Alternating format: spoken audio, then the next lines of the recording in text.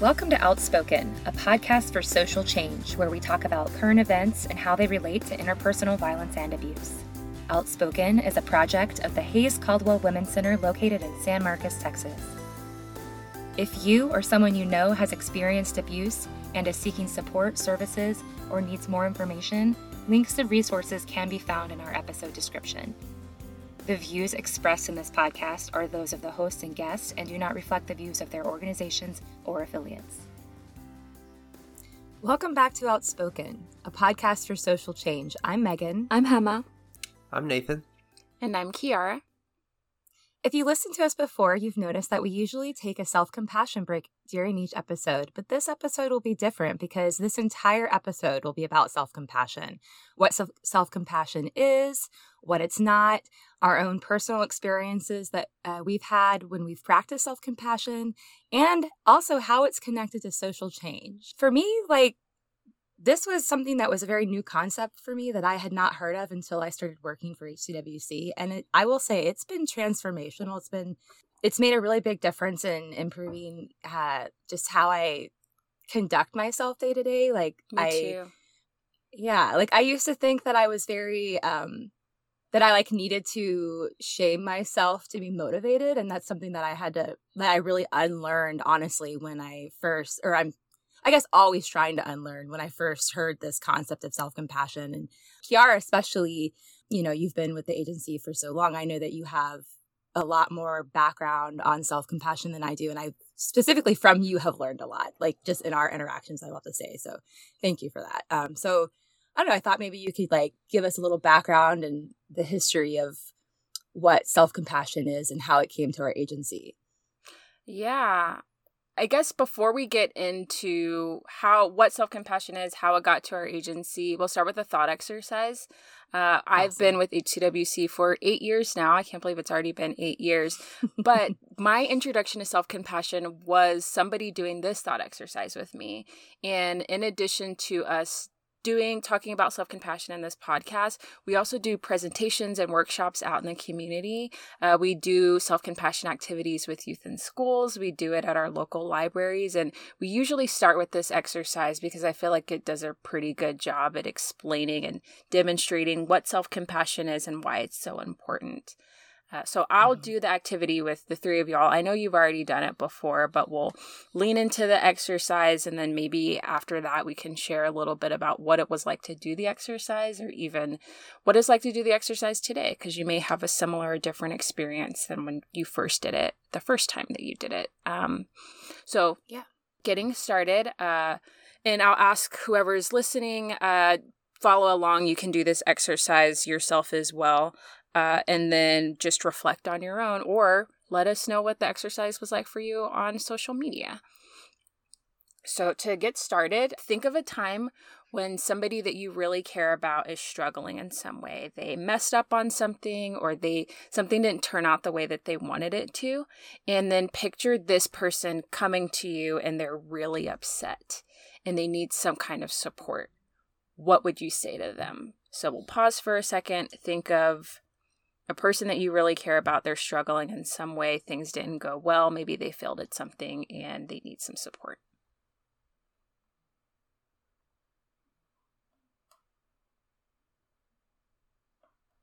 Okay, so moving on to the next part of the exercise. Now it'll be, think of a time when you yourself are struggling. So the same exact situation of this person that you care about, that you were just thinking about, and put yourself in their shoes. And you messed up on something didn't go the way that you wanted it to. And now think of the things that you say to yourself internally in your head.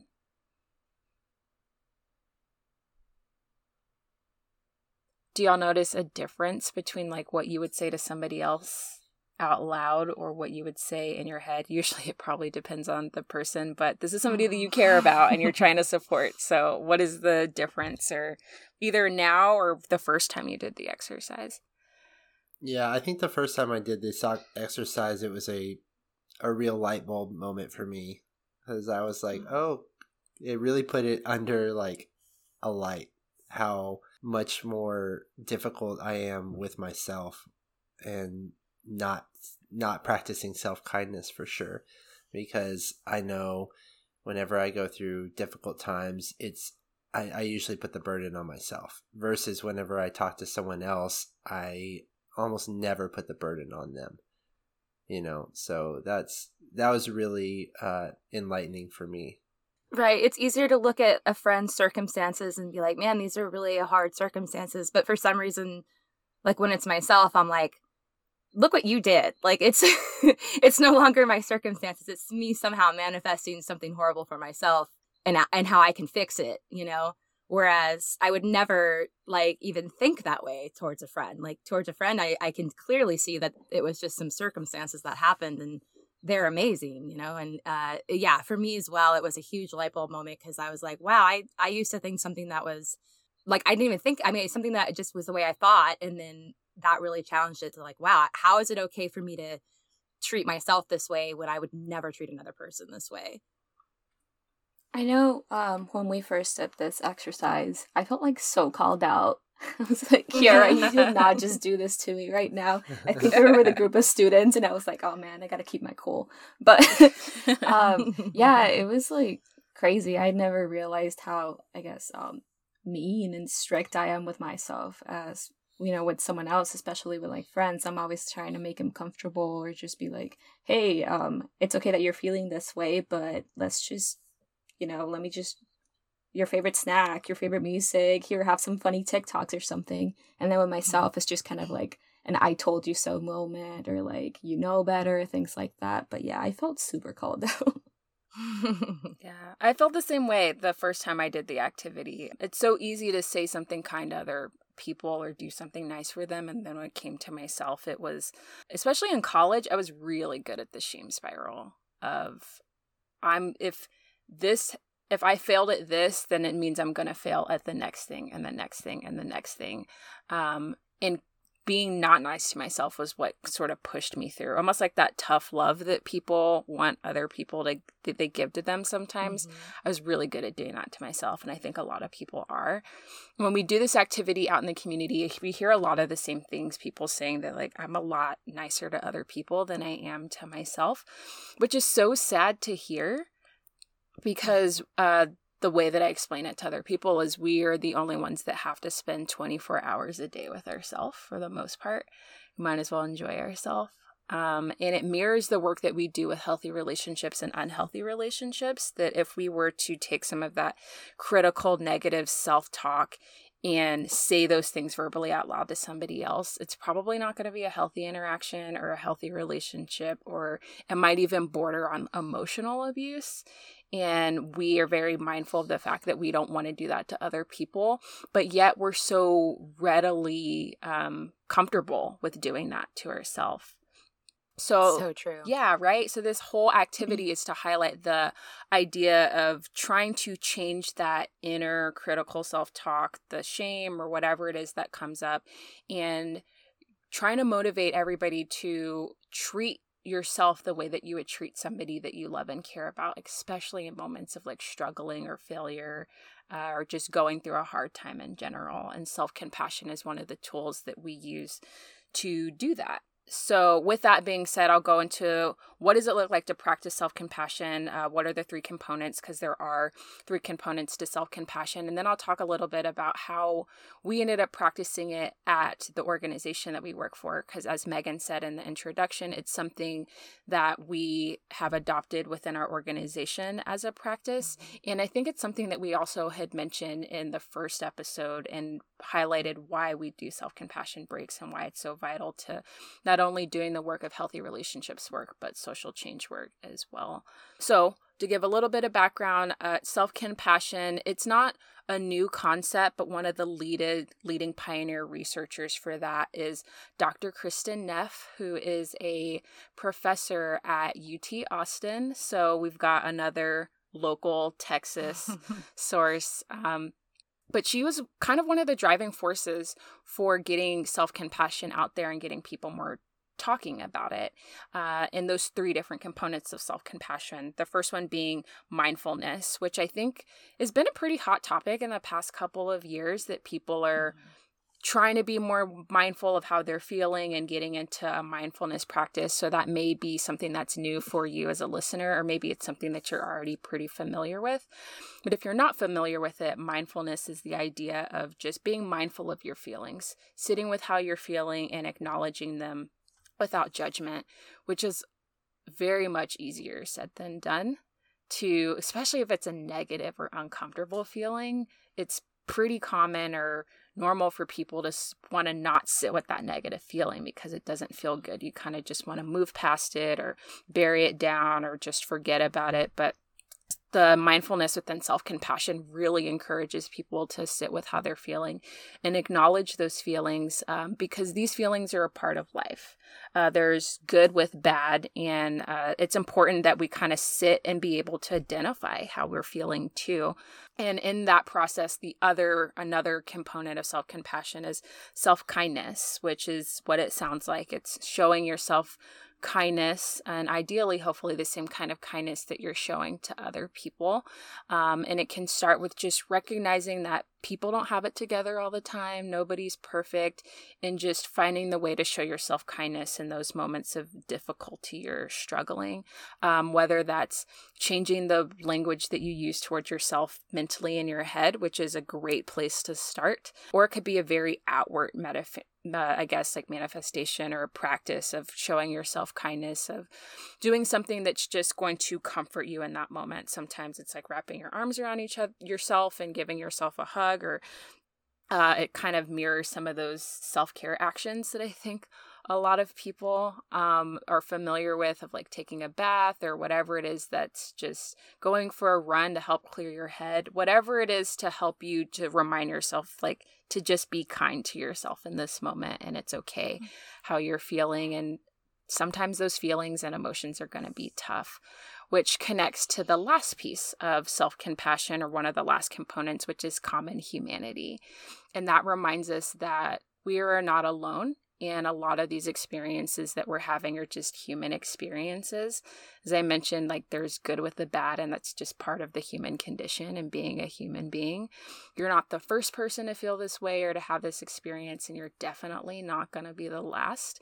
And some people find comfort in that. Some people don't find comfort in that, I think, if we're being honest, because sometimes it's like, I know that other people have this experience, but it doesn't comfort me in this moment as I'm personally experiencing it. But it also reminds you that, like, if you need some support or you need some guidance or something, that there's a good chance that there's somebody out there who's had that experience that can offer that support or offer that guidance, or it can come within you, right? You can give that to yourself. Mm-hmm. So there's three main components that I kind of breeze through. We'll put it in the episode description, Dr. Kristin Neff's website about self-compassion. So if you're interested, or you want to learn more, or you want to figure out what you can do to get started with your own self-compassion practice, it's a very good place to start. And it's actually almost a little bit of where we started when the organization that we work for adopted self-compassion as a practice many, many years ago. As I mentioned, I've been there for about 8 years, and I think it was definitely before I started working there. So it's been at least 10 years that our organization has been practicing self-compassion. And as I mentioned, Dr. Kristin Neff is located here in Texas, and some of the counselors where we work, they went and they saw Dr. Kristin Neff speak, and they learned more about self-compassion, and they thought that it'd be a really beneficial practice to bring back and share with the clients that they serve, especially for people who've experienced abuse in relationships, or even outside of relationships, that as we've talked about in other episodes, with victim blaming and other societal things that make it to where people who've experienced abuse can be really hard on themselves, or blame themselves for what's happening to them because other people are blaming them. Trying to introduce elements of being more compassionate and kind to yourself can be a very helpful practice. So the counselors took that practice, tried to bring it back to HCWC, and they did. And in the process of trying to share it with clients, they noticed that we could also benefit from this too as individuals, that you don't have to experience violence or abuse or trauma to benefit from self-compassion.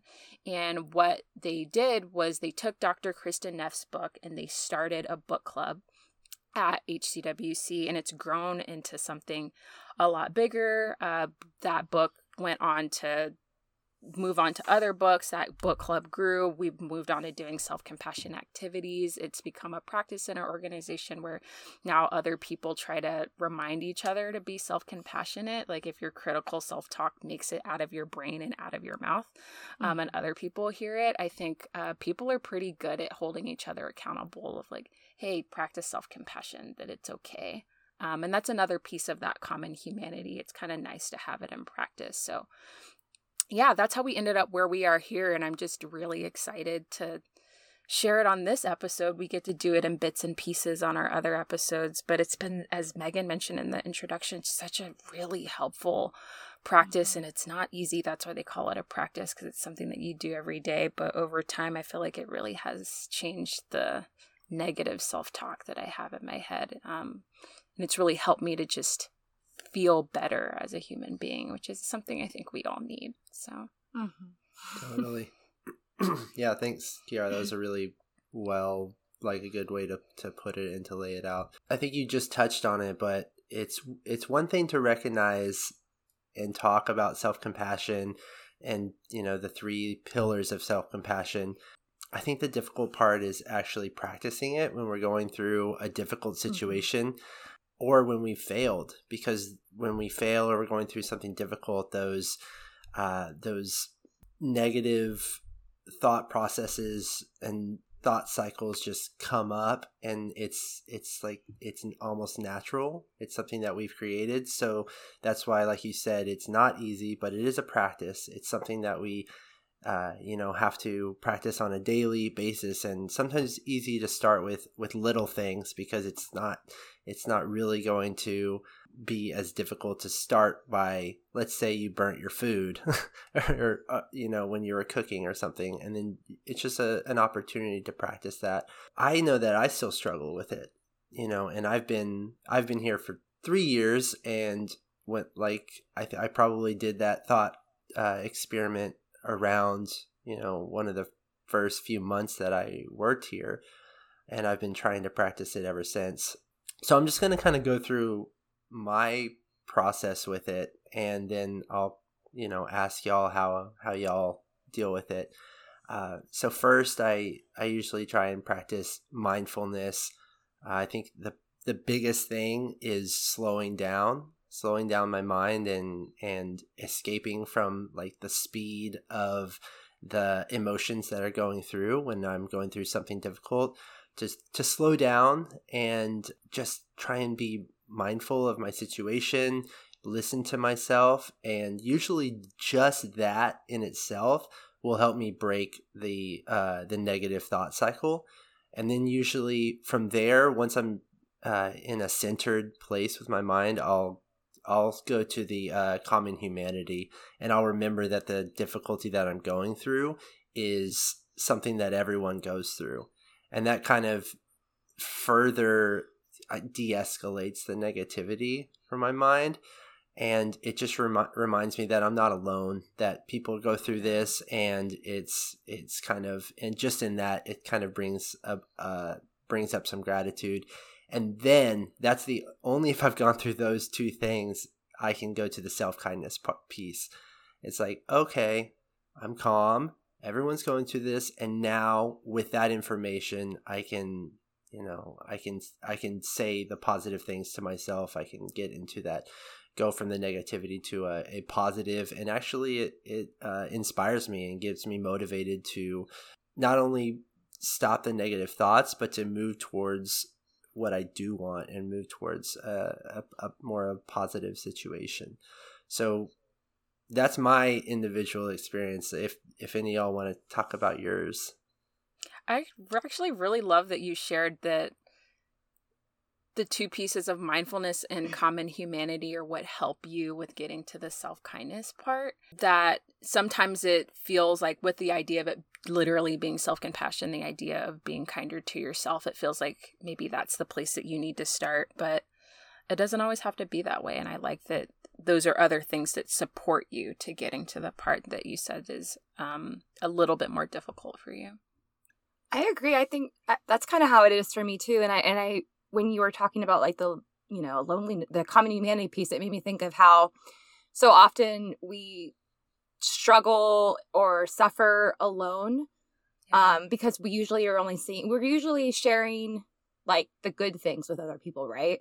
So struggling with something or making a mistake can be a very lonely place to be, and which can contribute to like feelings of shame and feeling really, you know, feeling worse about a situation. But that's why I find personally the common humanity helps so much, is to think like wait, no, like we struggle together. Like struggle isn't like a lonely process. Like struggle is a part of this human experience, and it's like humbling, you know, because to think that like you're never going to struggle or you're not going to make mistakes is like what you think you're not a human being. Like right. To be a human is to like struggle and make mistakes. So like you're just going to like hate yourself for being human. Like you're going to be like mad at yourself for being like, for not being a superhero. Like that doesn't even, when you start thinking of it that way, or at least when I do, it's like, okay, like calm down. We're not robots. Like, it's okay. You know? Yeah, exactly. Like we're not robots.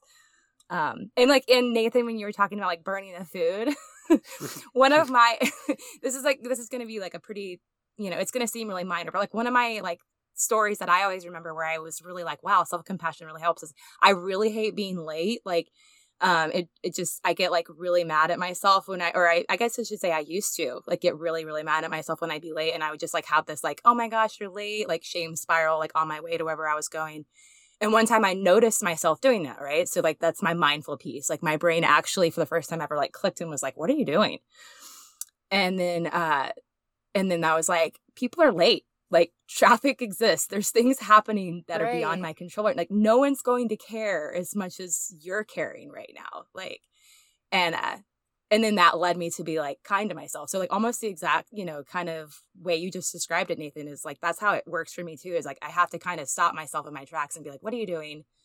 This is a human experience. Mm-hmm. And then it's like relief. It's like, wow, like why, like, and then I realize how, and that's why it's so transformational, because so much of it is just like my own thoughts and getting in my own head instead of just being kind to myself in the moment and realizing like, hey, like we're all connected here. Like there's no reason to be alone and feel like I have to struggle like this when no one cares as much as I do. And I'm making a big deal out of nothing, like being 5 minutes late. And then I got there and they're like, oh, hey, like no one even cared. And I mean, but like the good thing is like by that time I was cool with it too. And it was just like, okay. Yeah. But yeah, that's my like minor example, but it made a big deal. It was a big deal to me because I would get so like upset over something as small as being late, you know? Mm-hmm. I think that's a very relatable thing. Yeah. Not to say I'm like, oh, I'm late all the time now, but it's just like, you shouldn't beat yourself up over something. And you know what? You don't need to beat yourself up. I know. It's like, and maybe it's the self-compassion is making me late to everything. It's a very American thing to be to the minute, right, on time. And once you realize that, then you're like, actually, I don't need to conform to that. Now, obviously, you don't want to be the person who's everyone's always waiting for. There are things that it makes sense to be on time for, and things, you know, fashionably late is a thing. That's my self-compassion. For me, I feel like I've been rejecting self-compassion. I've been rejecting self-compassion for a long, long time because it sounded like something that was so easy, like easy peasy lemon squeezy, but it's hard, lemon hard. And I think I haven't even gone like through the 3 pillars yet. Now, every time I'm having like a hard time, I think back to that thought exercise that we did at the beginning. Like I acknowledge that I'm nicer to other people than I am to myself. And I'm kind of stuck there. But I think that's huge progress because at least like I'm acknowledging that yes, I'm being a very mean person to myself. But eventually, I guess I'll get to mindfulness and self-kindness and common humanity. But yeah, it's something that it's extremely hard, but I think it's also extremely necessary. And even that tiny thought exercise has like made a huge difference in like the way I view things, or how I'm starting to be like, oh, okay, like I can be that person that I am for others to myself. So I guess that's kind of cool. Yeah, I think recognizing it is probably the biggest hurdle, because we get so connected to our thoughts, and so we identify with them so much that you actually can't see it. Like it's like when you're looking at a quarter and you can only see one side of it at a time. We can't really see the other side without purposefully looking at it. Yeah, and I think there's this one thing I read from her website that was, I think it said, we can't always get what we want, and we can't always be who we want. And I remember I'd be like, oh, what do you mean? Like, being the perfectionist that I am? I'm like, that's a lie. I'm just not trying hard enough. I'm just not, putting in the work. I'm not putting in the hours that it needs. Like, I can get there. And it's just kind of like, I think the line under it, I think I wrote it down somewhere, said, when this reality is denied or resisted, suffering arises in the form of stress, frustration, and self-criticism. And I'm like, oh, gotcha. Yeah. I used to think being I now relate to that, because I thought like, oh, perfectionism, like, yeah, like that's making my anxiety great, like that's like what life is all about. And then it is such a call out, because it is like the perfectionist is what's causing you to feel shame all the time. Like the perfectionism is what's causing you to be anxious. Like no one else is holding you up to the standard that you're holding yourself up to. Yeah. And it's a huge call out, but also like very, very freeing at the same time to realize like, wait a minute, like why am I the way that I am? For sure. I think for me, when I first started practicing it, actually one of the things that has been the most helpful for me for practicing self-compassion, as I mentioned, I came in right out of college. And in college, it's rough, especially doing all-nighters and writing papers. And I was very familiar with the thing of procrastinating on my papers and thinking that I have it all together and I'm going to do great. And then it's 4 a.m. and I haven't written the paper. And I was like, I guess I need to drop out of school because I'm not good at this. And getting to HCWC, the thing that helped me the most with practicing self-compassion is sharing it with other people, because then it helps me to not feel alone in it, which is, I think, kind of how I got into the place of doing as many workshops and presentations as I do now, is to have the idea of sharing it with other people. Not only is it a verbal reminder because I'm saying it to other people, but then I have more people who are actively trying to practice it around me and in my community, and then that makes me feel a little bit less alone too. And one of my favorite ones to do it is, as Hema mentioned a little bit, is we do this with students. We did it a few weeks ago with some middle school students at a number of different schools in our area.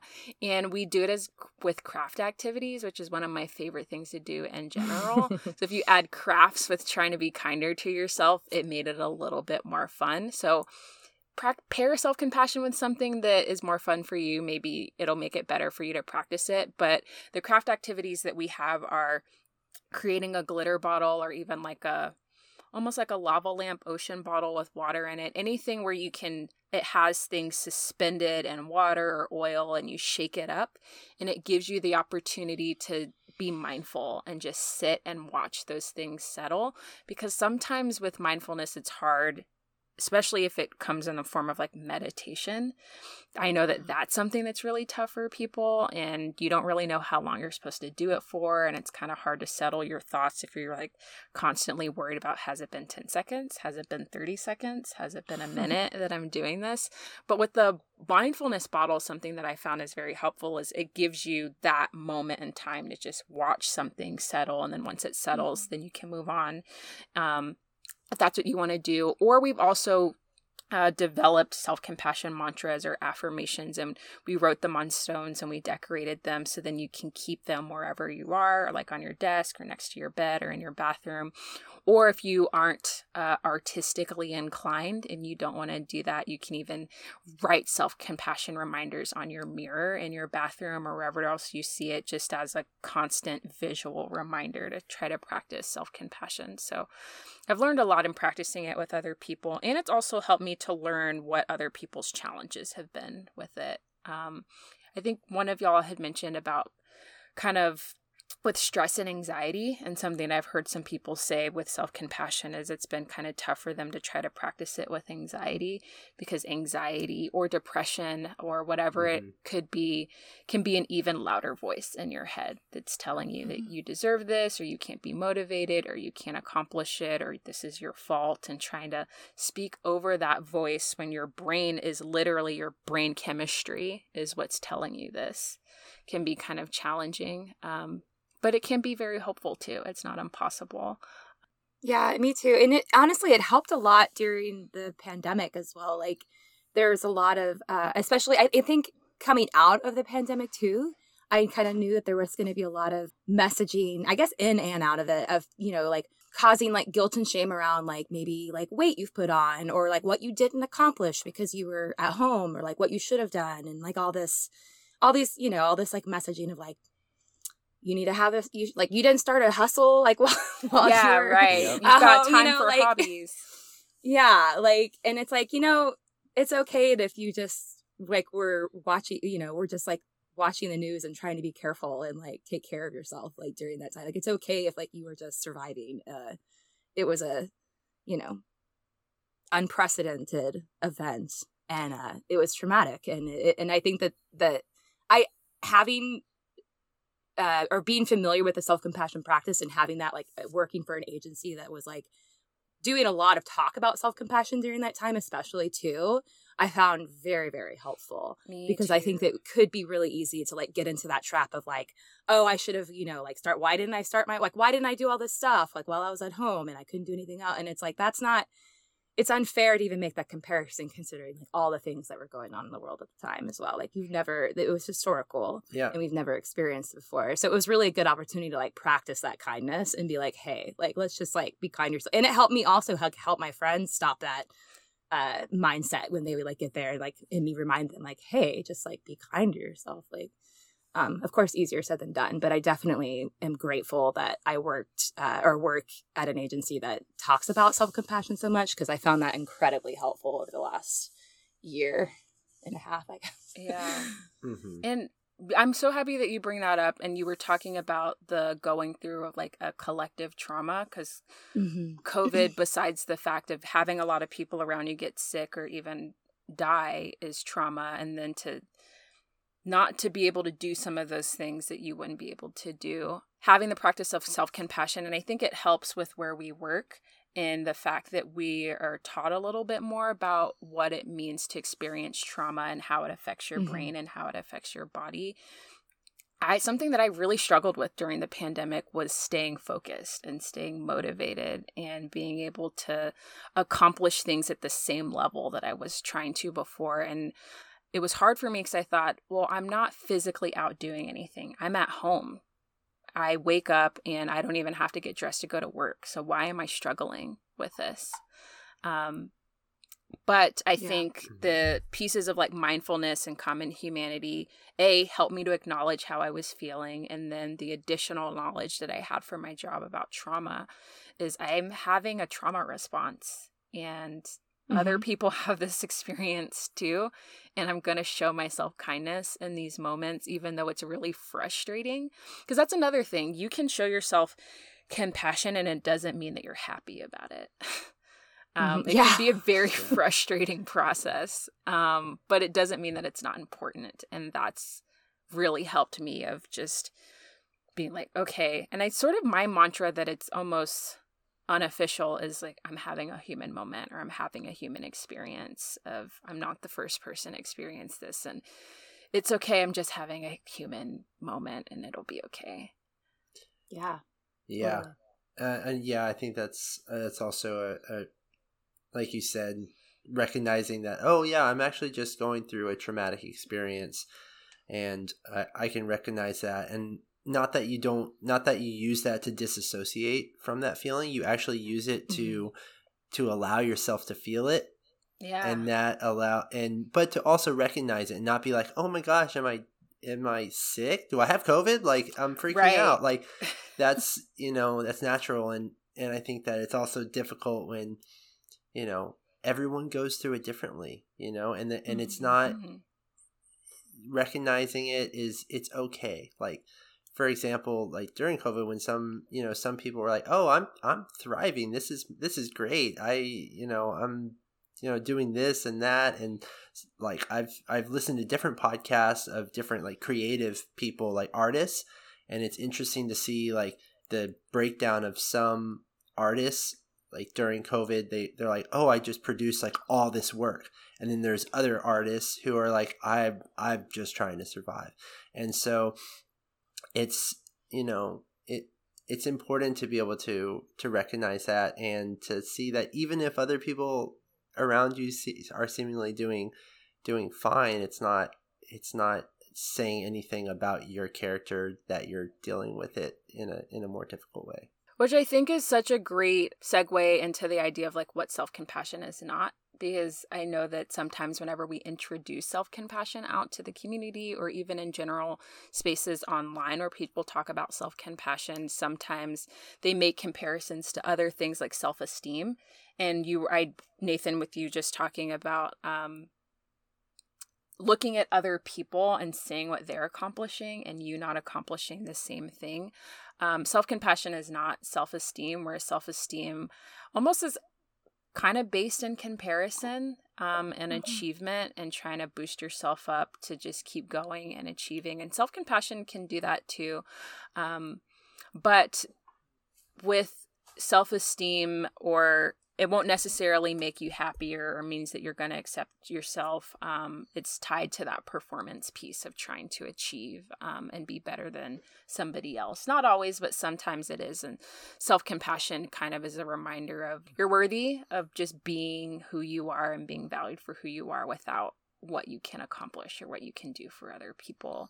And self-compassion is also not an excuse, where some people see it as an excuse to not be motivated or improve to do better. Because people do use shame or negative talk so much to motivate themselves to accomplish things that they think, oh, that you can just be sad about how you're feeling and then not be motivated to do better. And that's not what self-compassion is about at all. The whole idea is you can still be motivated to do stuff. Just why do you have to be mean to yourself in the process? Which is challenging. It challenges a lot of what people think motivation should look like or what it should. It makes me think of like, sorry, but like it makes me think of like parenting yourself, because I'm one of those people who, I guess before I had heard of this or had been introduced to the practice, I thought that like it was an excuse to not be motivated. Like I thought that like in order to be motivated, like I had to be hard on myself. Like I was very much like tough love, but like as a parent, I don't parent that way. So it's like. People don't respond to, you don't do better by insulting yourself. So it's like, it's almost like not a good way to motivate. It's also unlearning that that's like not a good way to motivate yourself, because when you're kinder to yourself, you're actually more likely to do something good for yourself. Like if you do things through like, because you love yourself and not because you hate yourself, you're more likely to do them and have, just a healthier experience while you're doing it, a healthier relationship with yourself while you're doing it. But that was definitely something I learned when I discovered this practice, because I thought like the only way to be motivated was through tough love. And this definitely has taught me a new way to motivate myself, through kindness and through like, I don't know, you don't have to shame yourself into doing a good job.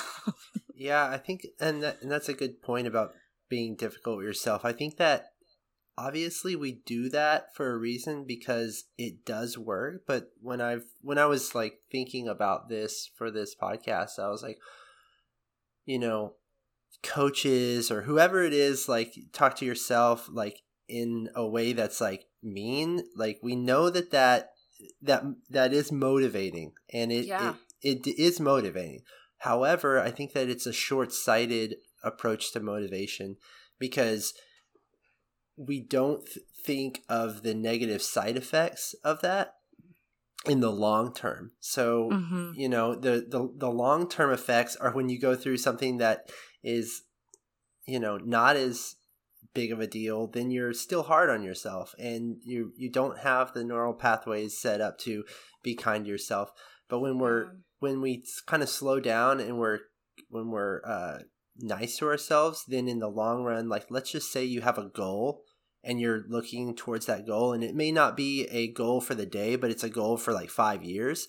And if you're difficult with yourself about that long-term goal, you're going to burn out and you're going to quit it, and you're not going to have the motivation. But if you slow down and you're nice to yourself with that goal, and you know, a goal is when you're going towards a big goal, there's all these little pieces in between that are like hang-ups, and there are chances to quit. But when you're nice to yourself and you get to that hang-up, self-compassion is a really good reminder of why you're doing it, and it's a really good way to say, okay, I failed at this piece, but look at everything that I've done. Look at my like I'm going towards this goal for a reason. And it's just kind of a reset. It allows you to reset, and for me, that is actually motivating instead of unmotivating. Yeah, I agree with that. If you keep talking yourself negatively over time, also you're going to eventually believe it. Just like the way if you like continue to talk to a child negatively over time, they're going to believe it. Like someone might say something negative to you, and you might think, "Oh, I'll show them," and it might work, right? Like for a little bit, but yeah, in the long term, if you're the one telling yourself this negative thing over and over again, at some point that's going to turn into like you just believing the negative thought versus, like you said, Nathan, like being kind to yourself and getting through each struggle. Mm-hmm. Yeah, it reminds me of, so we do Self-Compassion Sundays on social media. If you're not following us on social media, it's in the episode description, but follow us on HCWC social media. And we do a little bit of self-compassion messaging on like our educational website, Stop the Hurts social media. But one of the posts that we just had was a post that says, if talking kindly to plants or speaking kindly to plants can help them grow, imagine what speaking kindly to like others or yourself can do. And my first introduction to that kind of exercise was when I first started doing this work, and I was at a school learning, almost being mentored by a counselor who's been doing this work for a very long time. And the whole idea was about kindness and compassion, but they had bags of rice sitting in water.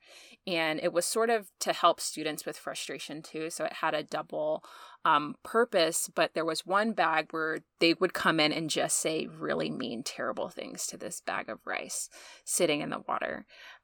Anything that they were feeling negative about themselves or other people, or they just were feeling motivated to say something negative that day, that bag of rice was on the receiving end of those things. And then there was another bag of rice where they only said kind, supporting, encouraging, loving, caring things to this bag of rice. And I don't know if there was something that was added to these different bags of rice that I didn't know about. I don't know if there was just deception involved or if it was truly what happened. But in the one where they spoke negatively to this bag of rice, it got really moldy and gross pretty fast. And the other one didn't have any mold or anything growing in it. Wow. Yeah. And I was like, is this real? I was very skeptical of it. But whether if it was legitimately happen and organically happen that way or it didn't, it still made for a good visual of whatever you're introducing into this environment, and you're nurturing it with adding more stuff to it, or you're doing more behaviors that support the critical negative self-talk. You're just creating a breeding ground for a toxic environment that is not set for you to thrive in at all. So I really like and appreciate that activity, and I think back to it a lot when I'm trying to think of the way that I'm changing the way that I talk to myself while I'm trying to be motivated. Is I want to continue being motivated and I want to have drive to accomplish things, but I want to create a healthy environment for me to do that. And positive self-talk or encouraging self-talk, maybe not even necessarily positive, but not critical self-talk is how I contribute to that positive environment. And maybe even branching out besides of that, criticism can be healthy, but if it comes in a way of it's being really ugly and mean. Kind of like brutal honesty. Something that I've heard recently is some people are like, this is just the way they am. I'm brutally honest. But some people are like, well, what about compassionate honesty or loving honesty or caring honesty? Mm-hmm. You can still accomplish these things without it having to come from a place that's really negative. Yeah. So I feel like it's something to think about and something to carry with you as we think about what self-compassion is not, and something that I think Hema had mentioned a little bit earlier, maybe it was Nathan, but as we were preparing for this episode, something that Hema had mentioned to us that was really sort of detached her from practicing self-compassion at first was that she thought it was aligned with toxic positivity. And I'll give you the space if you want to, Hema, to talk more about that. But I feel like that's something that other people definitely may think that self-compassion is that it's just an environment where you're just going to be positive all the time. Positive vibes only, and there's no room for any other vibes.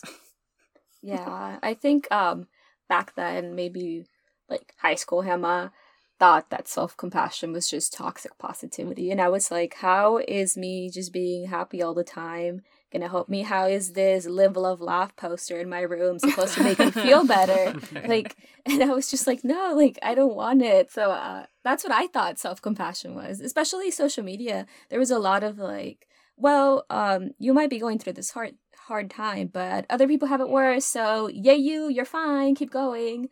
Or like this whole, I don't know, just these posts. I don't know, maybe, I guess I wasn't the only one who thought self-compassion was toxic positivity, because all of these accounts that I would follow or things that I would see were mainly just like, they were supposed to be these super powerful quotes that were supposed to get you through the day, but in reality it was just kind of like suppressing your emotions and not actually being helpful at all, which just was just sucky because it just denied your overall experience of things and like what it's okay to be, have a hard time, and it just kind of made it seem like you were a punching bag.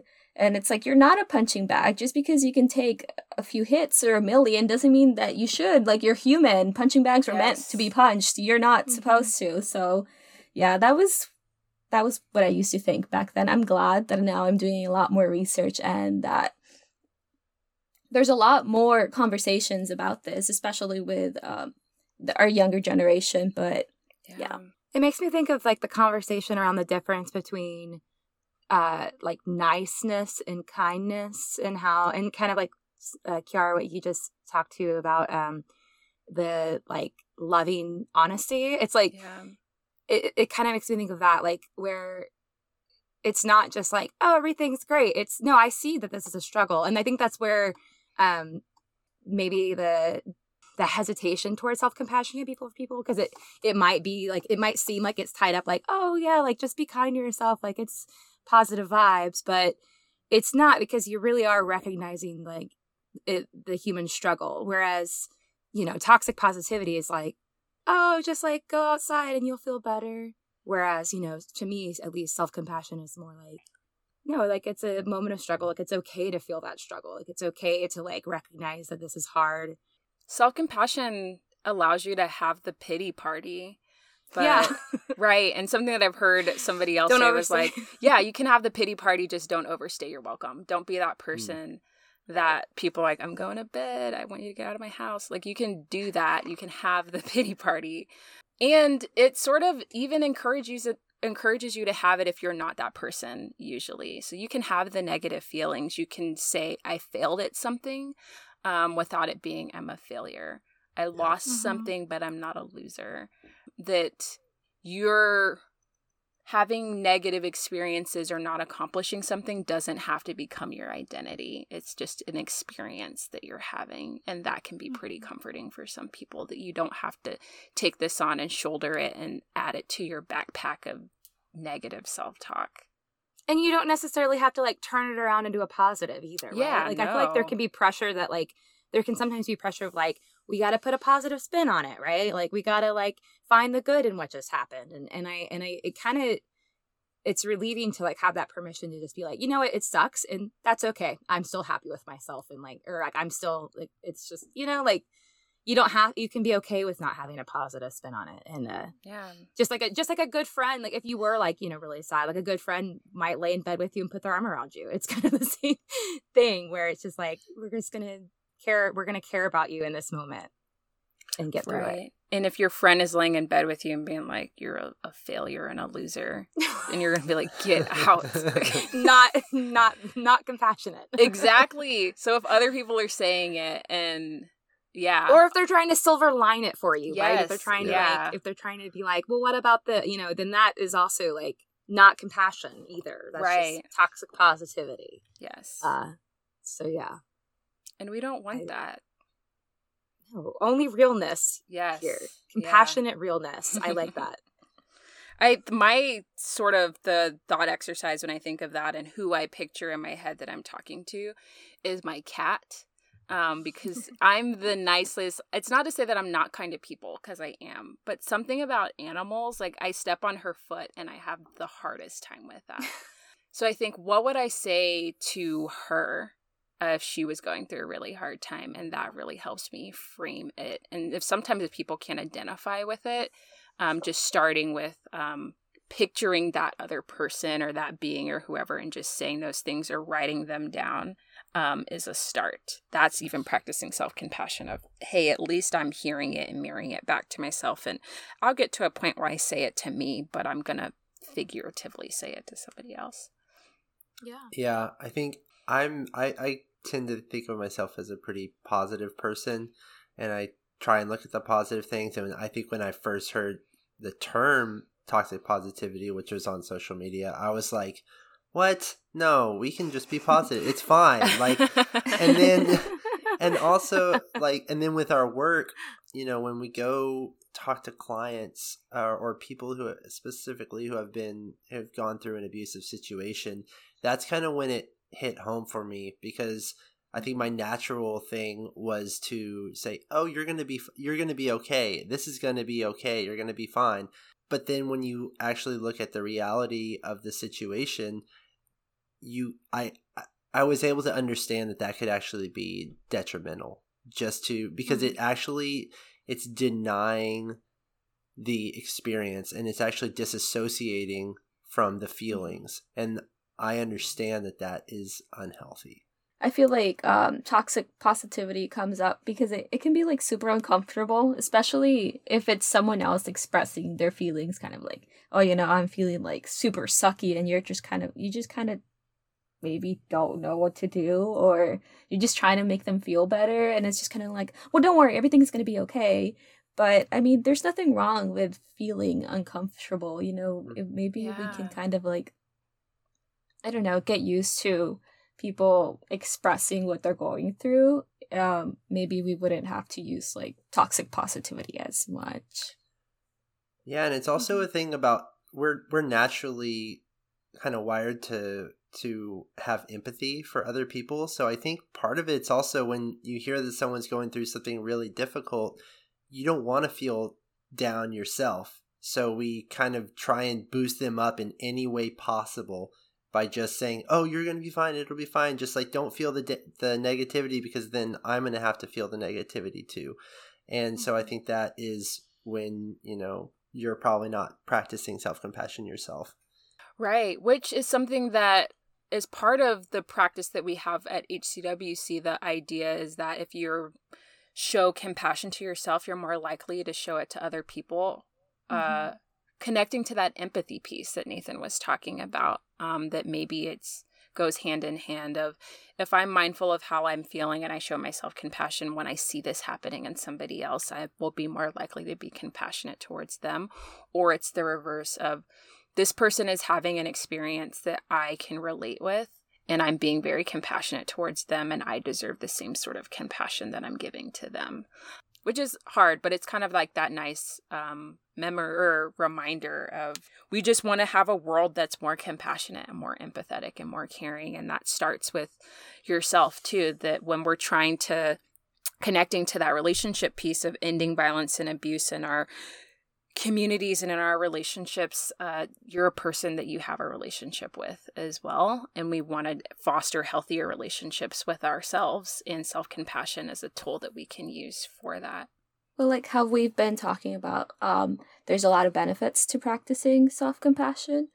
We mentioned how, we would use like this type of criticism or like this coach mentality to get motivated, but you could also instead use self-compassion for motivation.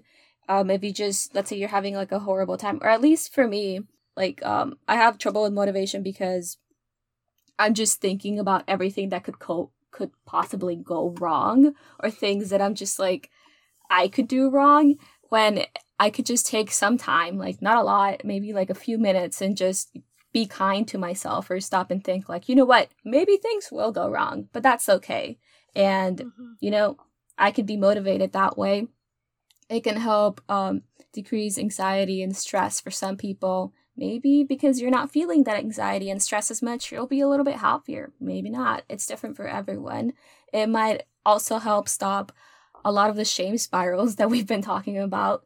But it's important to note that the way that you practice self-compassion is not a one-size-fits-all. Maybe what works for Kiara might not work for Megan, and what works for Nathan might not work for me. So I remember when seeing posts about self-compassion, they would say that it was a journey, and I would cringe at it. I'm like, that sounds like really cringy, but it's kind of true. It is sort of a journey, it's kind of like going out shopping and picking for the right shoes, like maybe you'll try yoga and it didn't work out for you, so next time you'll try journaling. So I guess just don't get discouraged, because it is a journey and eventually you'll get there. But like we've been talking about, it has a lot of benefits. So, it's never too late to start practicing self-compassion in your life. You could show your self-compassion on your journey of practicing self-compassion. Yes. You don't have to be perfect at it. Yes. Self-compassion squared. Yeah. And we've talked a lot about all the ways that it is beneficial for yourself and for, your friends around you. But what we've also talked about, at HCWC is the benefits that self-compassion can have at the community and societal level. For example, we tend to, as a society, think of grind culture with this idea that, if you just keep grinding, then you're going to get everything that you want and you're going to be successful. However, we also understand that grind culture can be detrimental to us at the society level, because it doesn't give us the time to be mindful. It doesn't give us the time to think about others and have the empathy for others who maybe don't have the same abilities as you. Right. And that grind culture makes us like shame rest, right? Like we're not, like, if you're not producing, then you're not worthy. Like if you're not, like, I feel like, and y'all are millennials, so y'all might relate too. Like, it's like we're expected to have a side hustle, or if we have a hobby, it needs to like make us money. Like we always need to be like doing something to like produce. Mm-hmm. And it's that grind culture that makes us feel that way, or like makes us think that like like we're all tied up in like what we produce, we're tied up into what we make. But the reality is, and which I love about self-compassion, is it really breaks down that idea. And it's like, no, because you're a human here on this earth, like you are worthy. Because you're a human here, you deserve compassion. Like there's no prerequisite for worthiness it's with not self-compassion. About what you can produce or what you can give to other people. It's you're worthy just as you are. I feel like it's also some kind of race to see who's more in tune with themselves and who's more like compassionate or whatever. I don't know if I'm making sense, but I've seen it a lot on social media where it's just kind of like, I don't know, posts that are mainly just calling you out. It's kind of like, well, what have you been doing to better your health and better your mental health and better this? And it's so we're like marketing like, self-care. Yes. It's like, I took this trip over here. What have you been doing? So I just think it's funny how, in a way, it's great that we're having like these conversations about self-compassion, and like that now it's a lot more common to see it everywhere. But I've also seen it like turn into a way, I guess now there's going to be like a toxic self-compassion. So just watch out.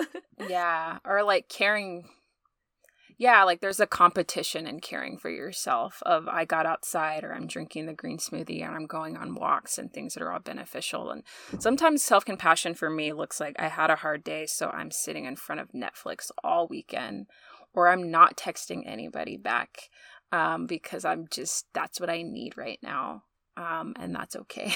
Yeah, I think that self-compassion is really challenging that mindset. And also, like you said, on social media, I have been seeing more real kind of posts, or people being more honest with themselves, and that's challenging the social norms of that everything is great and everything, this is only my best side that I'm going to show. People are more open to showing their true self, which I think is really important to show that, especially towards younger people who aren't able to necessarily identify when a social media influencer or just someone they know is only showing the best parts of their life. Yeah, I do think people are starting to get more notoriety for being authentic online versus like that polished image. And maybe that is contributed to people just wanting that. I mean, I think people want realness, like I think the last year, especially, maybe people like crave realness more than ever, and authentic interactions with people more than ever.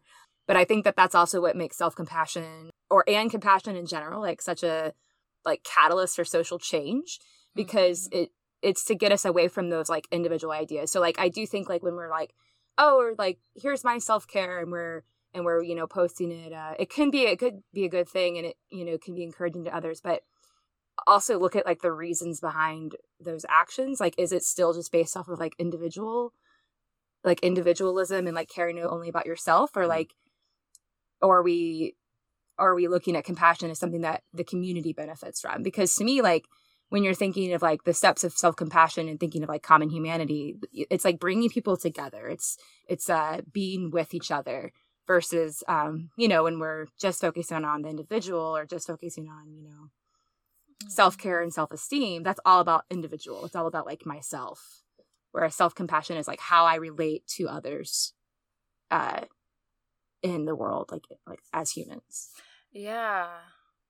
I think of when y'all were talking about social media in terms of self-compassion, and you, Megan, talking about connection, I think of the vulnerability it takes to show your self-compassion, or even to be honest on social media in a moment of compassion for yourself or in other people. That vulnerability can be really scary, because you're handing over information and you don't know what somebody else is going to give back to you, and you don't know if it's going to come in the form of criticism or self-judgment. And maybe that's sometimes why we motivate ourselves with that, because we think that that's what other people are going to give to us, and we want to be ahead of the really difficult experience of getting criticism or self-judgment. But I think of how vulnerability is one of the key pieces to building connection, meaningful connections with other people.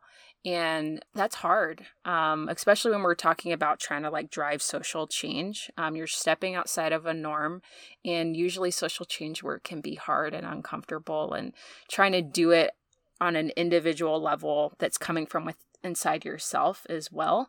It's tough as a part of that community change, because it's not necessarily just I'm doing this outside of myself for other people. I have to do this inside of myself too, not only for myself, but to contribute to the overall health of the community. That when we're healthier individuals, we also are contributing to the overall health of the community when we're sharing these norms within the community of, you don't have to use the critical self-talk to motivate yourself or whatever. You can, But if we were more to go out and tell people, it's okay if you're compassionate towards yourself. Some people may not be receptive to that. And that is social change work, is to try to change that idea in your community. It's not easy.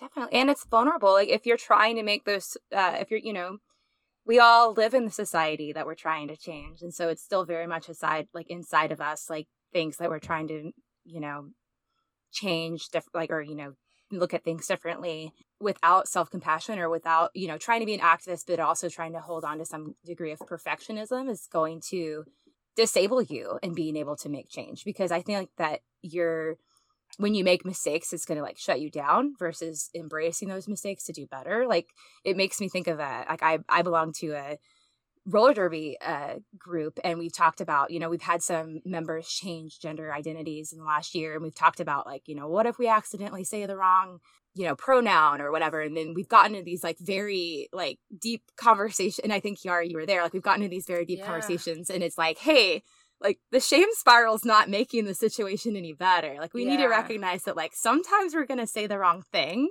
and that's okay.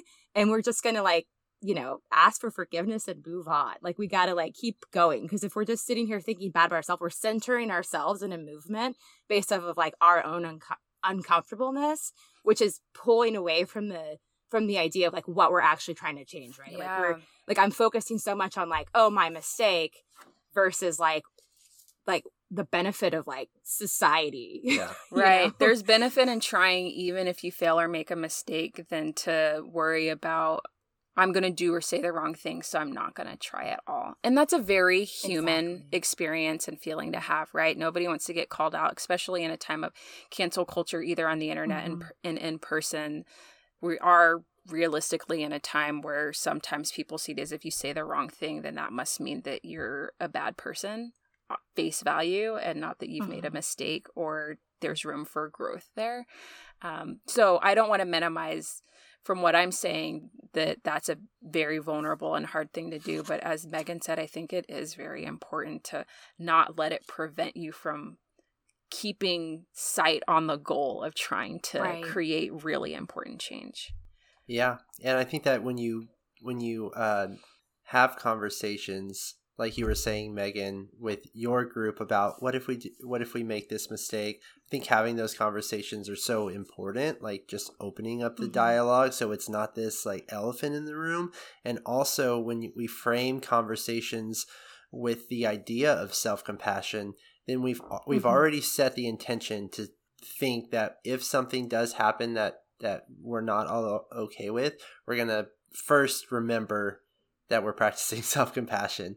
Yeah, and then we can address it with a level head. We're not just going from emotion. We're not going from, preconceived notions or anything like that. It's just a healthier way of dealing with people that are different than you. Very true. Creating a compassionate environment can foster self-compassion. Yeah. Absolutely. And change.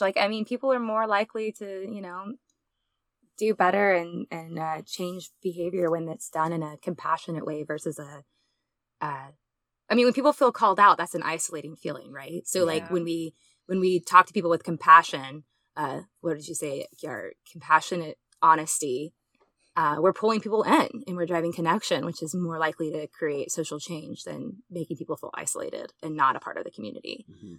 And with that being said, I will have to say, I wish I had learned this practice, or I don't know if it existed, but I wish I knew about this practice when I was in middle school. Yes. Or when I really could have needed it. We could have really used a break in the shame spirals, because I think that's something that, Kiara, you mentioned earlier that we do work with youth, middle school and high school with trying to teach them how to practice self-compassion. And the benefit, middle schoolers can shame spiral like no one else. At least I could have. I definitely could have when I was in middle school. And I think just having someone talk to me about it and call it out for what it is, and being mindful of stopping that in its tracks would have benefited me greatly. And that's something that we see in the youth that we work with today, is that they really do like talking about this. And it's when I've done some self-compassion meditations with the youth that I work with, they're just like, wow, like you can kind of see the light bulb moment where they realize like, wow, I do talk to my friends so much more with so much more compassion than I talk to myself. And the benefits of teaching this to youth, I think would be life-changing. It would be life-changing for humanity. Yeah, especially you're introducing a norm and a practice in a time where they're developing who they are. So we teach them things in school because it's a life skill that we want them to have going forward. And if we can introduce them being kinder to themselves, it's only going to benefit them. Yeah. And on the society level too, I think that youth are very interested in social change. They're interested in all these forms of activism that we weren't really not to say we weren't interested in them. It just wasn't part of the culture when we were at that age. And so I think that we have to outfit them with the tools that they need to go about that with a level head, and to understand that you're not always going to get what you want the first time, and you have to be able to be okay with yourself, or we don't want our youth to burn out by the time they're 18, 19 years old and just say it's not worth it, because there's a lot to go up against with all forms of social change, because you're changing the society of people who are, grew up in a different time. They grew up with different understanding, different rules, different culture, and that's what you're up against, and you're not always going to be successful. And they live in a time where we're millennials, except Hema is Gen Z, and after to one of the first generations, not us, because we sort of got onto the internet in middle school and high school, right. But to have a generation where the internet has existed for their entire existence. So it helps you to be connected and to get more information, but it also just makes you really aware of what's going on around you. And that's really hard to see so much going on in your communities and in the world, and to know that it's impacting you and you want to be motivated to do something about it. And the reality is sometimes it's also it's overwhelming to try to do something about all the things all the time. And then when you get on the internet or social media and you have people telling you, like, if you're not saying something, then you don't care. Yep. That's hard too. That there's the compassion for trying to change the human condition sometimes overshadows the compassion of what it means to have a human experience as an individual who may be struggling in some way to keep being motivated to move forward. And that's something for any age, not just youth who have access to the internet 24/7. Yeah, it's tough. Social change work is hard, and self-compassion has been really helpful in doing that too. Yeah, for sure. I was just thinking about what you said, and I think you just summed up my whole experience of a Gen Zer on the internet. All of that information just it can be overwhelming, but I am hopeful, and the youth are going to change the world. I know it. But with that said, when you heal and flourish and thrive, your community is also flourishing and healing and thriving with you. So here is our prevention and action tip for this episode. Talk to others about self-compassion. Anyone can benefit from this information. Come up with a self-compassion mantra, and maybe if you listened all the way till this point in this episode, go ahead and discuss what you learned with anyone. Friends, family, students, anyone around you. Maybe share it on social media. But just remember to be compassionate to yourself. It's hard. It really is really hard out there, but we appreciate that you're here. But with that being said, speak up. Speak out. And be outspoken.